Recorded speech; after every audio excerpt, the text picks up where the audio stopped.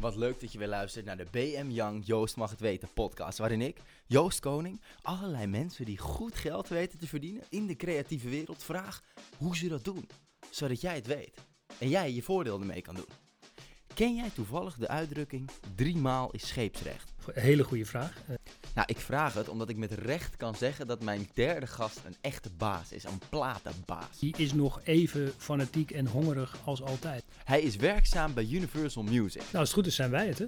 de allergrootste muziekmaatschappij van de wereld. Joh, of je nou 15 of 16 nummer 1 is hebt, maakt dat wat uit? Ja, dat maakt hem heel veel uit. Hij is daar CEO van en Nederland en België. Zijn gedrevenheid is iets waar wij allemaal wat van kunnen leren. Genoeg om over te praten dus. Hier is vanuit zijn eigen kantoor Kees van der Hoeven. Fijn dat ik hier mag zijn. Mijn eerste vraag is altijd, wat maakt jou nou zo goed in wat je doet? Dus wat maakt jou nou een goede CEO van Universal Music Benelux? Dat is wel gelijk een fijne eerste vraag om over jezelf te zeggen. Ik denk wat mij geschikt maakt als CEO van de Benelux van Universal is dat ik goed begrijp dat wij volkomen afhankelijk zijn van creatieve mensen, zeker artiesten. En dat ik ook heel goed begrijp dat het bedrijf geld moet verdienen. Dus de combinatie van creativiteit en commercie. Dus je bent op dagelijks niveau eigenlijk vooral en creatief en zakelijk bezig. En in beide ben je eigenlijk best wel goed. Nee, ik denk dat ik de combinatie van beide goed begrijp. En dat wil niet zeggen dat ik iedere dag heel creatief bezig ben.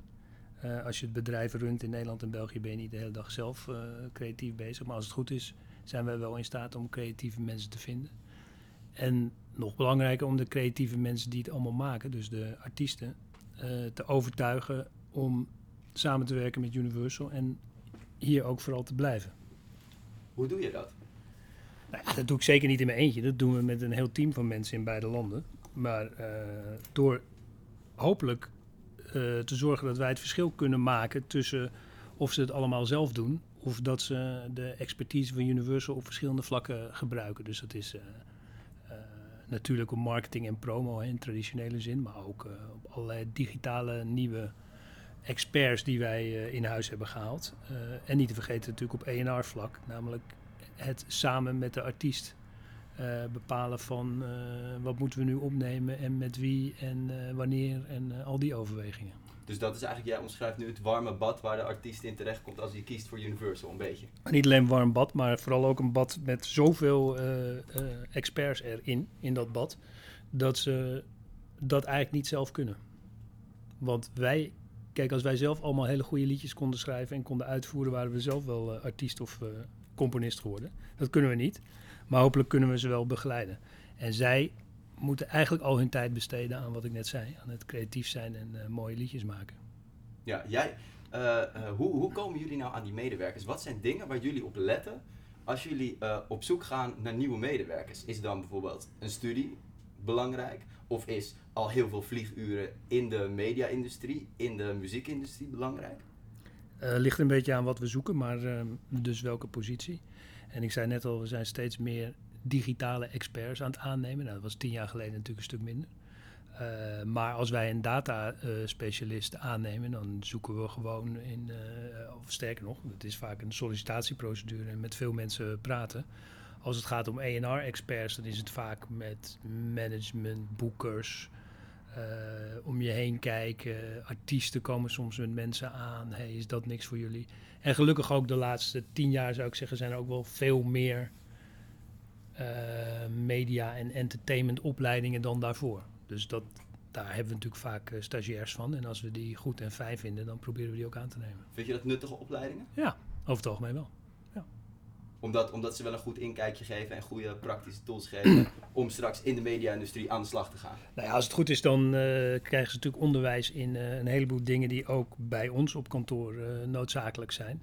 Ik denk wel dat het, als je hier eenmaal werkt, toch weer, maar dat geldt denk ik voor de meeste opleidingen, in de praktijk wel weer anders is dan dat je op zo'n opleiding hebt ervaren. Maar goed, ik ben al lang blij dat er opleidingen zijn, want vroeger kwam je in de muziekindustrie, werd je achter een bureau gezet en jij bent nu product manager en succes ermee. En was dat bij jou het geval? Ja, bij mij was dat zeker het geval, maar ik ben meer in de A&R kant ingerold. Is dat niet gek dat je vanuit een studie geschiedenis ineens A&R gaat doen? Want je zegt het zelf, dat zijn vaak mensen die al veel in de muziekindustrie hebben gedaan. Of in ieder geval daar feeling in. Nou, dat is hoe het nu is. Hè. Het is nu gestructureerder dan vroeger. Ik ben alleen maar daar terecht gekomen omdat ik geschiedenis had gestudeerd. Even geen baan kon vinden of in ieder geval niet verder wilde studeren of aan de universiteit werken. Maar ik werkte uit hobby altijd al in een platenwinkel. En zo ben ik via daarin terechtgekomen. Maar dat is natuurlijk niet een... Ik bedoel, zo'n traject kan je niet voorschrijven. Dat is gewoon hoe het gelopen is. Dus het was ook nooit een doel van jou om dat in principe te doen? Je bent er iets meer ingerold. Ik vond muziek altijd heel leuk. En gaandeweg kwam ik erachter dat ik dus ook wel talent heb voor de commerciële kant. Maar dat wist ik helemaal niet, want daar had ik geen opleiding voor genoten. Ik heb geschiedenis gestudeerd, het is geen commerciële opleiding. En waarom heb ik geschiedenis gestudeerd? Omdat ik dat gewoon het leukste vond en vind wat er is. Alleen de banen die daarbij komen kijken, vond ik niet zo boeiend. En nog steeds niet, maar ik vind het vak geweldig.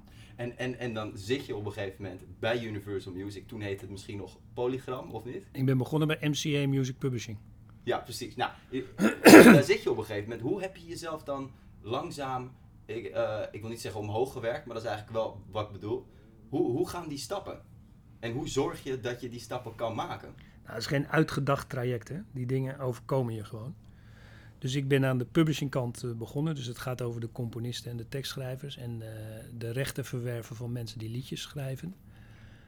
Dat heb ik een hele tijd gedaan. En toen op een gegeven moment... ik heb een paar jaar in Engeland gewerkt. Omdat ik degene die daar werkte, die had ik een paar keer bij gelegenheden ontmoet. En toen werd daar iemand de nieuwe baas van Engeland. En die kende ik, kon ik goed mee opschieten. En die zei, wil je een paar jaar in Engeland komen wonen? Toen heb ik dat gedaan. Op een gegeven moment weer teruggegaan naar Nederland. En daar de baas van MCA Publishing geworden. En ja, dat bedrijf is op een gegeven moment samengegaan met Polygram. Polygram was veel groter. Maar MCA kocht eigenlijk Polygram. Of Seagram liever gezegd. Maar dat is allemaal een beetje te ingewikkeld om hier te... En toen, toen kwam ik eigenlijk bij het veel grotere Polygram terecht. Daar heb ik heel lang nog de publishing company gerund. Totdat er ook daar weer een nieuwe baas kwam aan de recording kant. Ja, en die heeft op een gegeven moment besloten om mij te vragen of ik, toen Theo Roos hier wegging, of ik de baas wilde worden van het bedrijf. Zo is het eigenlijk gegaan. Maar Benelux is pas veel later geworden. Dus het is pas een paar jaar dat ik ook de baas van België ben. Maar dat gaat natuurlijk in kleine stapjes. Ja. Toch? En je maakt jezelf wel vatbaar voor die stapjes, denk ik. Ja, kennelijk wel. Maar het is niet... ik heb dat nooit ervaren als een uitgedacht plan van mij. En met terugwerkende kracht kan hoe je jezelf vatbaar hebt gemaakt wel duiden? Nou ja, het heeft natuurlijk wel te maken met dat je succesvol bent af en toe met dingen die je tekent of waar je je mee bemoeit. Dus goed werk afleveren. Ja, goed werk afleveren, dat helpt. Het helpt over het algemeen wel in banen, denk ik.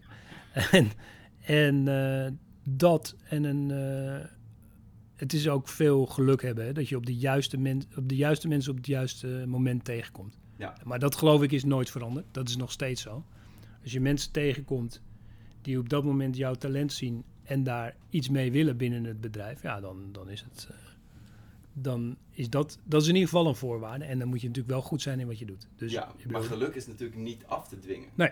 Daar kan je gewoon natuurlijk niks aan doen. En het is natuurlijk wel fijn als je een baan krijgt, dat je daarin weet te groeien. Ja, dus je moet wel... Ik denk, voorop staat wel dat je die kansen niet krijgt. Ook niet van mensen die jou aardig vinden of met wie je een goede klik hebt, als je het talent niet hebt. Dus ik denk wel dat je ook iets moet kunnen. Dat is ook nooit veranderd. Hè? Het is niet zomaar dat je ergens vanzelf de baas wordt. Tenminste, dat denk ik niet. Ja, en daarom zit ik hier met jou, om dat een beetje uit te vogelen. Ja, nou ja, het is dus... ik denk wat je nodig hebt voor deze baan is inderdaad goed met creatieve mensen kunnen omgaan. Begrijpen dat het bedrijf op zichzelf onderdeel van Vivendi is, wat beursgenoteerd is. En die moeten dus gewoon ieder kwartaal resultaten laten zien aan de markt.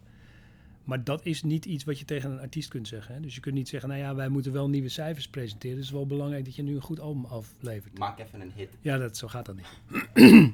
Dus creativiteit is iets wat niet te sturen valt. En tegelijkertijd in een commerciële omgeving werken, ja, dat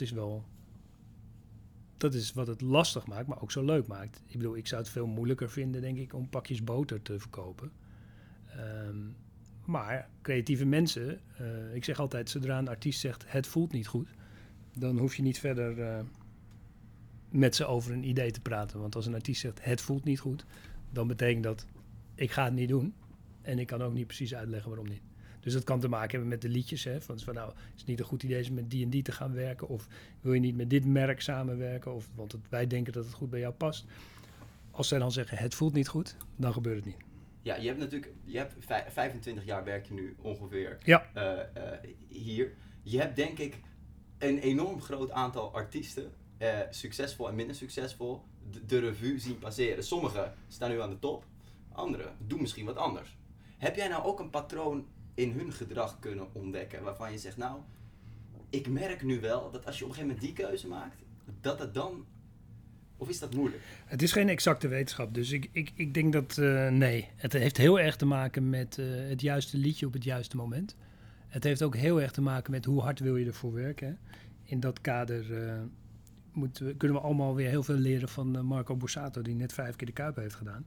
Die is nog even fanatiek en hongerig als altijd. En als er een nieuw liedje van hem uitkomt, ik geloof dat hij nu 15 nummer 1 is heeft gehad, dan is hij zo fanatiek in, komt het wel goed, zijn we dit aan het doen, zijn we dat aan het doen, is iedereen hiermee bezig. Dus zijn gedrevenheid is iets waar wij allemaal wat van kunnen leren. Want je kunt ook zeggen, joh, of je nou 15 of 16 nummer 1 is hebt, maakt dat wat uit? Ja, dat maakt hem heel veel uit.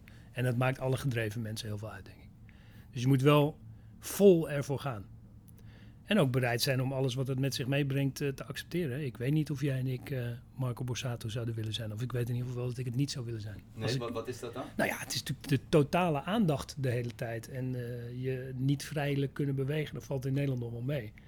Maar voor hem om gewoon buiten te gaan lopen, om maar als voorbeeld te geven, is lastig. Ja. Dan word je voortdurend aangeklampt. Dat geldt voor alle supersterren trouwens. Je moet wel tegen de aandacht kunnen. Ja, dus het is keihard werken. Ook tegen de dingen kunnen die daarmee gepaard gaan. Zoals heel veel aandacht op je gericht hebben. Je bent een publiek figuur, hè? En vind jij dat daar verantwoordelijkheid bij komt kijken? Van de artiesten? Ja. Nou ja, kijk, dan kom je al heel snel op de vraag of vind jij dat artiesten bepaald gedrag moeten vertonen? Ik ben vooral geïnteresseerd in de muziek die ze maken. En of wij daar iets mee kunnen of niet. Je moet ontzettend voorzichtig zijn met zeggen hoe artiesten... Ieder artiest is anders, hè?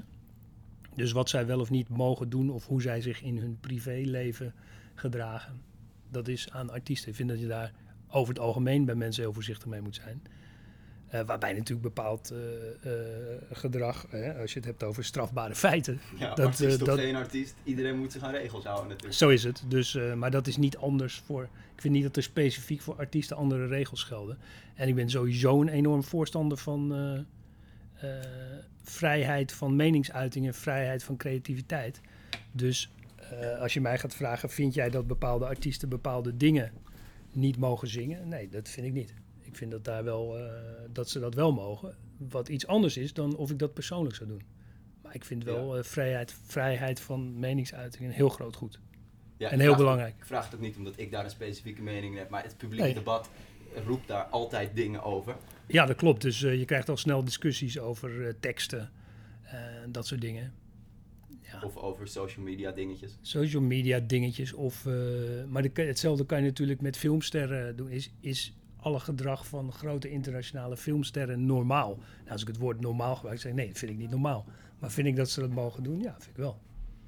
Waarbij, nogmaals, strafbaar gedrag is voor iedereen strafbaar. Hè? Ja, dus rechten en dingen, nee, justitie, dat blijft gewoon ook voor supersterren een ding. Uiteraard, ja. Alleen, het is natuurlijk wel zo dat supersterren minder tegenspraak krijgen over het algemeen. Hè? Dat geldt niet alleen voor artiesten, maar ook voor acteurs, zeker. Als jij de hele dag mensen om je heen hebt lopen die zeggen hoe geweldig jij bent, dan moet je ook wel goed zijn in denken van, nou ja, maar het kan niet waar zijn dat alles wat ik doe geweldig is. Allemaal ja-knikkers om je heen. Nee, en helaas zijn er veel mensen die veel ja-knikkers om zich heen fijn vinden. Maar ik denk dat je daar niet beter van wordt. En ik denk dat je ook als artiest daar zeker niet beter van wordt. Ik denk dat het heel goed is om kritische mensen om je heen te hebben. En hoe zorg je zorgen jullie bijvoorbeeld wel eens dat soort mensen om een artiest heen komen? Nou, als het goed is zijn wij het, hè? Onderdeel van de groep mensen die niet altijd maar tegen een artiest zegt hoe geweldig ze zijn. Maar ja, dat is natuurlijk moeilijk als je veel succes hebt, dat iemand dan tegen je gaat vertellen, wat je nu doet is niet goed. Dan denk je, I'm on top of the world. Ja, maar het is toch heel belangrijk. Dat wij blijven zeggen, dit moet volgens ons anders om die en die en die reden. En als je dit nu doet, dan denken we dat er dit en dit en dit kan gebeuren. Dat is een hele belangrijke rol die wij vervullen. Dus genieten van het succes is prima. Maar ik denk echt dat het een van onze belangrijkste taken is om tegen artiesten te zeggen van ja, maar wat gaan we nu doen en waarom dan? En wat is de timing en hoe moet dat eruit zien? En, nou ja. Moet je wel eens echt keihard zijn wat dat betreft en een artiest eventjes de waarheid vertellen? For the worse or the better? Ja, we hebben wel verschillende momenten gehad dat we zeggen dat we het echt helemaal niet goed vonden waar ze mee kwamen. Op muzikaal niveau? Ja, op muzikaal niveau, ja. En ook op privéniveau? Nee, niet op privéniveau. Privéniveau is privéniveau, maar wel... we hebben ook wel eens... Ik zit even te denken, we hebben natuurlijk ook wel eens discussies van... Ik vind het heel belangrijk wie een artiest managt bijvoorbeeld. Want de artiest moet gewoon bezig zijn met het artiest zijn en zo goed mogelijk die liedjes vertolken. Dat klinkt een beetje stom, maar dat is wel wat ze doen. Soms door zichzelf geschreven, soms niet. Dat maakt niet zoveel uit. Maar de mensen die dat begeleiden, zowel in zakelijk als in creatief opzicht, die hebben eigenlijk de belangrijkste relatie met de artiest. Want als het goed is, is de artiest daar het closest mee, met de manager. En dus is het belangrijk hoe goed de managers zijn. En goed is natuurlijk een relatief begrip, hè? Want je krijgt al snel het verwijt, ja, goed voor de platenmaatschappij. Nee, goed gewoon voor de carrière van de artiest. Ja. En dat is een moeilijk vak. En daar profiteert dan iedereen van. Ja, zeker. Dat is namelijk... Wat zijn nu waar Universal Music het meest aan verdient? Is dat streaming? Is dat publishing? Is dat naburige rechten? Sena heet dat toch? Sena, ja. Of het heet naburige rechten en Sena incasseert en verdeelt, ja. Ja, of zijn dat ook optredens? Nee, optredens is by far voor het grootste deel van de artiest. En in sommige gevallen krijgen wij een klein stukje van de winst van de optredens. Maar dat is maar in sommige gevallen. Nee, naburige rechten zijn voor ons belangrijk. Je kunt niet zomaar zeggen wat is het meeste. Maar streaming is natuurlijk de laatste jaren explosief gestegen en stijgt nog steeds door. Dus op dit moment is de bulk van onze omzet in ieder geval streaming. En toen jij mij vertelde dat je al 25 jaar bij dit bedrijf werkt, ben ik even gaan kijken wat toen de meeste de meeste verkochte dingen waren. Toen waren cassettes nog een groot ding. Ja, 25 jaar, ik ben 23, ik weet niet eens hoe dat voelt. Maar toen waren cassettes net minder aan het worden en cd's waren toen nog in bloei. Ja. Dus jij hebt... Ja, in bloei. Ik bedoel dat... het was nog aan het groeien. Ja, zeker. Het is gigantisch aan het groeien. Ja, en toen kwam dus een moment dat, om het heel hard te zeggen, het verdienmodel even weg was door downloaden. Door illegaal downloaden. Ja. Ja, zeker. Stond jij toen aan het roer? Ik zit even te denken. Nou ja, dat is natuurlijk niet iets van de ene op de andere dag. Maar zeker, ik ben nu 12 jaar de baas van Universal in Nederland. Dus toen ik de baas werd, hebben we een aantal jaren achter elkaar inderdaad grote problemen gehad. Het bedrijf was ook veel groter toen. Er werken nu nog steeds minder mensen dan toen. Maar kan je me uitleggen hoe dat voelt? Dan zit je achter dit kantoor en dan komen er elke week cijfers binnen. Ja. Waarvan je denkt, ja maar, hoe is dat en hoe ga je dat tegen en hoe zorg je voor een oplossing? Ja, je zoekt natuurlijk naar nieuwe methoden om dan wel weer geld te verdienen. Ik denk dat de industrie toen heel erg defensief heeft gereageerd. Hè, van dit moeten we niet willen en dit is illegaal en dat moeten overheden tegengaan en we moeten downloaden verbieden. We hebben niet goed genoeg gekeken naar wat mensen dan eigenlijk wilden. Hè, want ze wilden eigenlijk geen cd's meer. En het mooie natuurlijk van het streamingmodel is dat er iets gecreëerd is waarbij illegaal dingen downloaden. Ik wil niet zeggen dat het niet meer gebeurt, maar het is eigenlijk niet meer nodig. Hè? Want je kunt gewoon overal bij, zelfs gratis. Moeite om te downloaden. Ja, het kost nee, je kan beter tientje per maand betalen en overal bij kunnen. Maar Spotify is eigenlijk in dat gat gedoken. Ja, die hebben gewoon fantastisch iets bedacht. Ja, hadden jullie in theorie dat niet zelf kunnen bedenken samen met bijvoorbeeld jullie 2 concurrenten? Want nu zijn jullie misschien een beetje afhankelijk van Spotify, of niet? Ja, we zijn zeker niet alleen van Spotify, maar van de platforms. Maar zijn natuurlijk ook van ons. Hè? Want het is wel onze content die en van onze artiesten. Maar zeg maar de taart moeten jullie wel flink wat slices delen met Spotify, denk ik. Ja, maar Spotify distribueert onze content. Dus ik denk nog steeds dat degene die de rechten heeft, en dat zijn wij, op zich wel voorop lopen. Maar was het een goed idee geweest als wij een Spotify-achtige dienst hadden bedacht? Ja, ongetwijfeld. Maar het is niet zo. Dus het is waar we nu zijn. Ik denk wel dat het fantastisch is dat je ongelooflijk makkelijk bij allerlei muziek van allerlei landen, van allerlei artiesten kunt. Voor een eigenlijk heel laag bedrag, denk ik. Dus dat nu mogelijk is toch geweldig. Ja, ik vind het ook top. Ja. Dus, Kleven er ook nadelen aan? Ik hoor wel eens mensen zeggen dat de kwaliteit van de muziek, als het zeg maar instant een voldoening moet geven. Want ja, je hebt een algoritme die geeft ontelbaar andere als je doorswipet. Ik neem een 9e van Beethoven, flauw voorbeeld, maar ik ga het toch even noemen. Dat is de eerste keer niet zo leuk om te horen. Maar misschien de tweede keer al iets meer. En dat is hetzelfde als dat je misschien 's ochtends gaat hardlopen. Ja, dat is ook niet meteen lekker. Maar als je hebt hard gelopen, dan voelt het wel lekker en je staat onder die koude douche. Ja, maar in die zin is het niet veranderd. Hè? Vroeger brachten we cd's of cd-singles en daarvoor vinyl uit. En er was ook niet altijd zo dat de eerste keer dat het liedje op de radio gedraaid werd een succes was. En het is ook niet zo dat als je de eerste keer iets op Spotify hoort en het klinkt niet lekker, ik weet niet precies hoe je dat dan definieert, maar dat je dan vervolgens kansloos bent. Ook op Spotify is het wel degelijk, of op andere streamingdiensten, is het wel degelijk mogelijk dat liedjes zich heel langzaam ontwikkelen. Dus het is alleen een samenspel met in veel gevallen nog steeds radio, in veel gevallen ook volhouden. In veel gevallen social media, waarbij of de artiest of anderszins andere content naar voren komt. Er zijn zoveel manieren nu om onder de aandacht te komen. Maar je hebt gelijk, als je het hebt over Spotify, ik geloof dat er per dag 40.000 nieuwe liedjes op Spotify komen. Het is best lastig om daar nog tussen te komen. Nou ja, om de aandacht te vinden. En ik denk eerlijk gezegd dat het Spotify niet zoveel uitmaakt welk liedje het is. Dus er is toch aandacht nodig voor dat ene liedje. Dat is ook vaak de discussie hè, met nieuwe artiesten. Zeggen van, nou ja, we kunnen alles zelf eigenlijk wel, want we krijgen het zo op Spotify. Dat is ook zo. Je kan zelf je promotie doen via social media. Je kan het zelf distribueren via Spotify misschien. Dat kan. En toch zie je dat de top 200, hebben we volgens mij wel eens eerder over gehad, de top 200 van Spotify, niet alleen hier, maar eigenlijk in ieder land, daar zit wel een platenmaatschappij achter. Welke het dan ook is. Kan major of independent zijn, dat maakt even niet zoveel uit. En is dat omdat jullie die liedjes een top 200 liedje maken?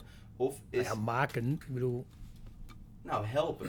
Helpen, ja, dat is wel de bedoeling natuurlijk. Ja. Dat wij, het apparaat waar het gesprek mee begon, dus de mensen die wij hebben, die hebben hopelijk wel een expertise die bijdragen aan dat succes.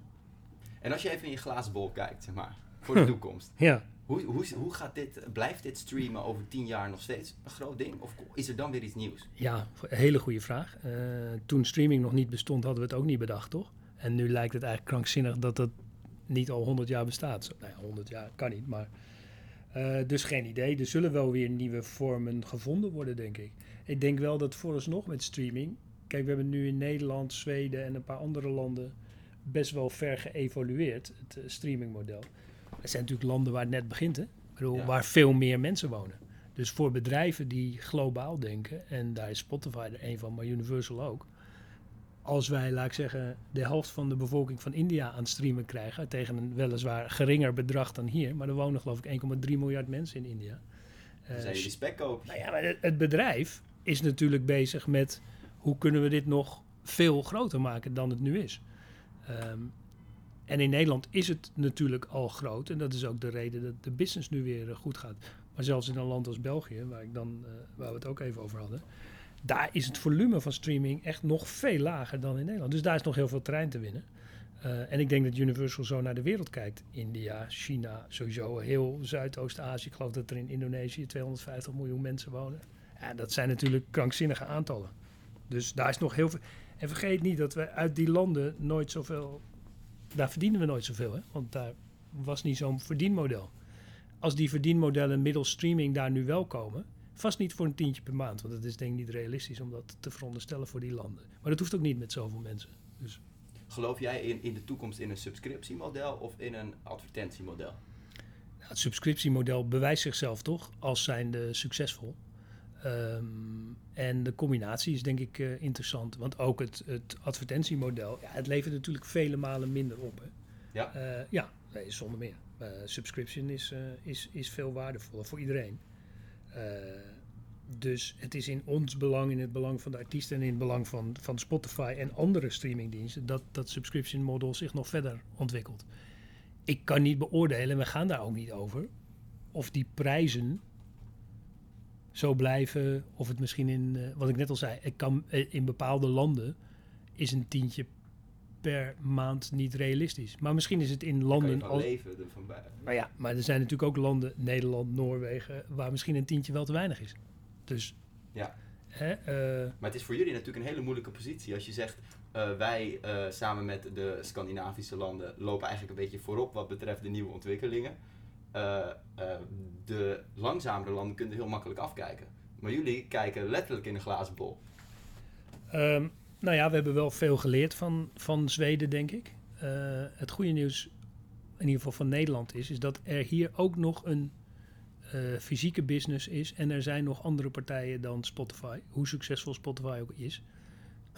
Maar we hebben Apple, we hebben Deezer en nog een paar andere.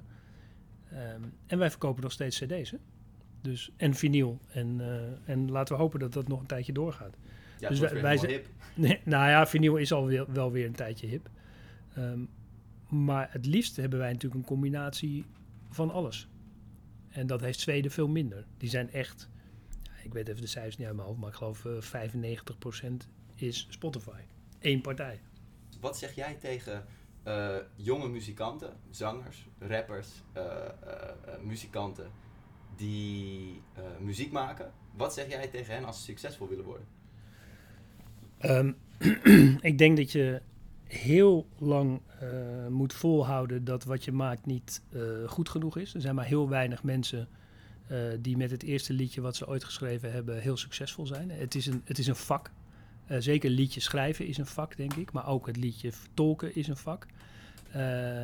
En ik zou zeggen, laat je licht schijnen bij mensen die het al gedaan hebben. Als je daar de kans toe krijgt, kijk inderdaad om je heen waar management is, waar een boeker is. Begin met optredens, ook al is het voor 2 personen. Zo zijn heel veel grote acts begonnen. Omring jezelf met mensen die, dat kan een platenmaatschappij zijn, dat kan ook een manager zijn, het kan een boeker zijn, die contacten hebben en die ook goed kritisch naar je kunnen zijn. Want het is net zo goed als met voetbal of andere topsport. Je moet wel trainen. Het is niet zo dat je gelijk... natuurlijk zijn er mensen met natuurtalent en dat geldt ook voor veel artiesten. Maar ook dat natuurtalent moet wel ontwikkeld worden in de zin van evolueren. De licht kan goed koppen, maar hij traint ook wel heel veel op krachttraining, zeg maar. Natuurlijk is een uitzonderlijk goede voetballer. Maar het is niet voor niks dat hij 2 keer per dag op het trainingsveld staat om beter te worden. En van mensen te leren. Hij is een ontzettend welbespraakte jongen natuurlijk, maar... Het eerste wat hij altijd zegt is van ik heb naar hem gekeken en dat vond ik eigenlijk wel, dat moet ik ook beter doen. En ja, dus wees net als Marco Borsato echt ontzettend perfectionistisch en wil beter worden. En ontzettend perfectionistisch en probeer je te omringen met mensen die jou verder helpen dan alleen maar zeggen hoe goed je bent. Wat ik net ook al zei, daar schiet niemand wat mee op. Ja, liever de waarheid dan een mooie versie van de waarheid. Ja, absoluut. Duidelijkheid is denk ik altijd goed, is ook goed voor artiesten dat ze wel horen van... En zich ook laten begeleiden op allerlei vlakken. Maar goed, iedereen is anders. Hè? Dat zeg ik ook altijd. Je kan niet zeggen, wat is een succesvolle artiest? Iedereen ontwikkelt zich anders. Voelt zich anders. Wat ze allemaal, denk ik... Wat grote artiesten denk ik allemaal gemeen hebben... is dat ze toch graag voor een groot publiek hun kunst willen vertonen. Want dat is toch waarom je artiest wordt. Ja. Het is niet alleen maar om het thuis te spelen. Je wil graag dat mensen het horen.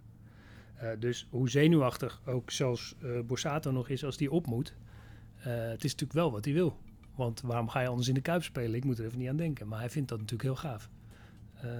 En zo kan ik me ook voorstellen dat als je voor het eerst in een van de grote stadions, wat het net over voetbal moet voetballen, dat je bloednerveus bent. Maar het is wel wat je wil, toch? Waarom zou je het anders doen? En wat is nou iets dat jij nog geleerd hebt en wat je tijdens die 25 jaar bij Universal, wat je mee wil geven aan de luisteraars als laatste tip?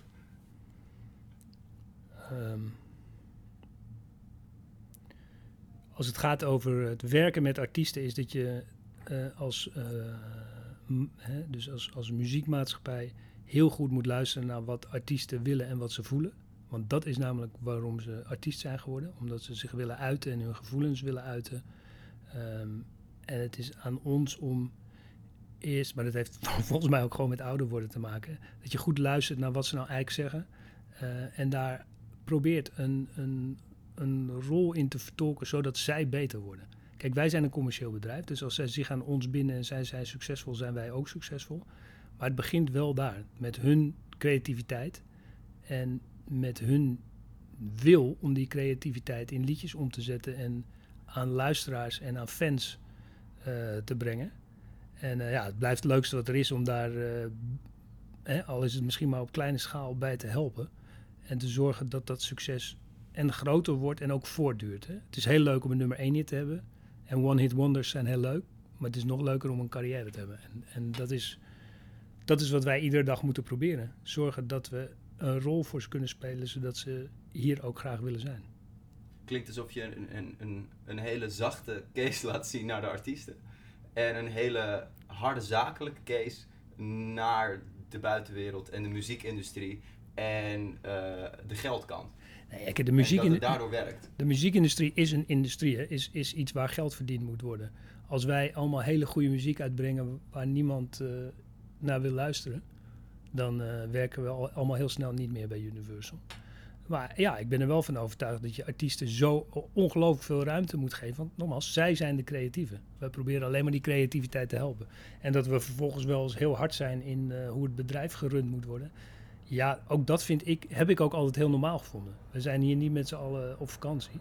We moeten zorgen dat het bedrijf geld verdient. Daar worden we ook op afgerekend. Hè? Dus dat vind ik helemaal geen gekke combinatie. Alleen toevallig het product, we noemen het nooit het product, want artiesten zijn geen product. Maar waar wij in dealen is in de creativiteit van die mensen. Dus ja, daar moet je natuurlijk heel zorgvuldig mee omgaan. Want nogmaals, wat ik aan het begin zei, anders moeten we lekker zelf allemaal grote hits gaan schrijven. Maar dat is heel moeilijk. Ga het maar eens proberen. Dat valt niet mee. Cool, bedankt. Ja, graag gedaan. Ja, dat was er weer eentje. Wil je ons nou bedanken voor al deze stukjes digitale advies die we jou geven? Dat kan. Je kan namelijk een review achterlaten. Je kan even sharen. Je kan 5 sterren geven. Je kan dit delen. Je kan het tegen mensen vertellen. Je kan ook nog een aflevering luisteren. Tot de volgende.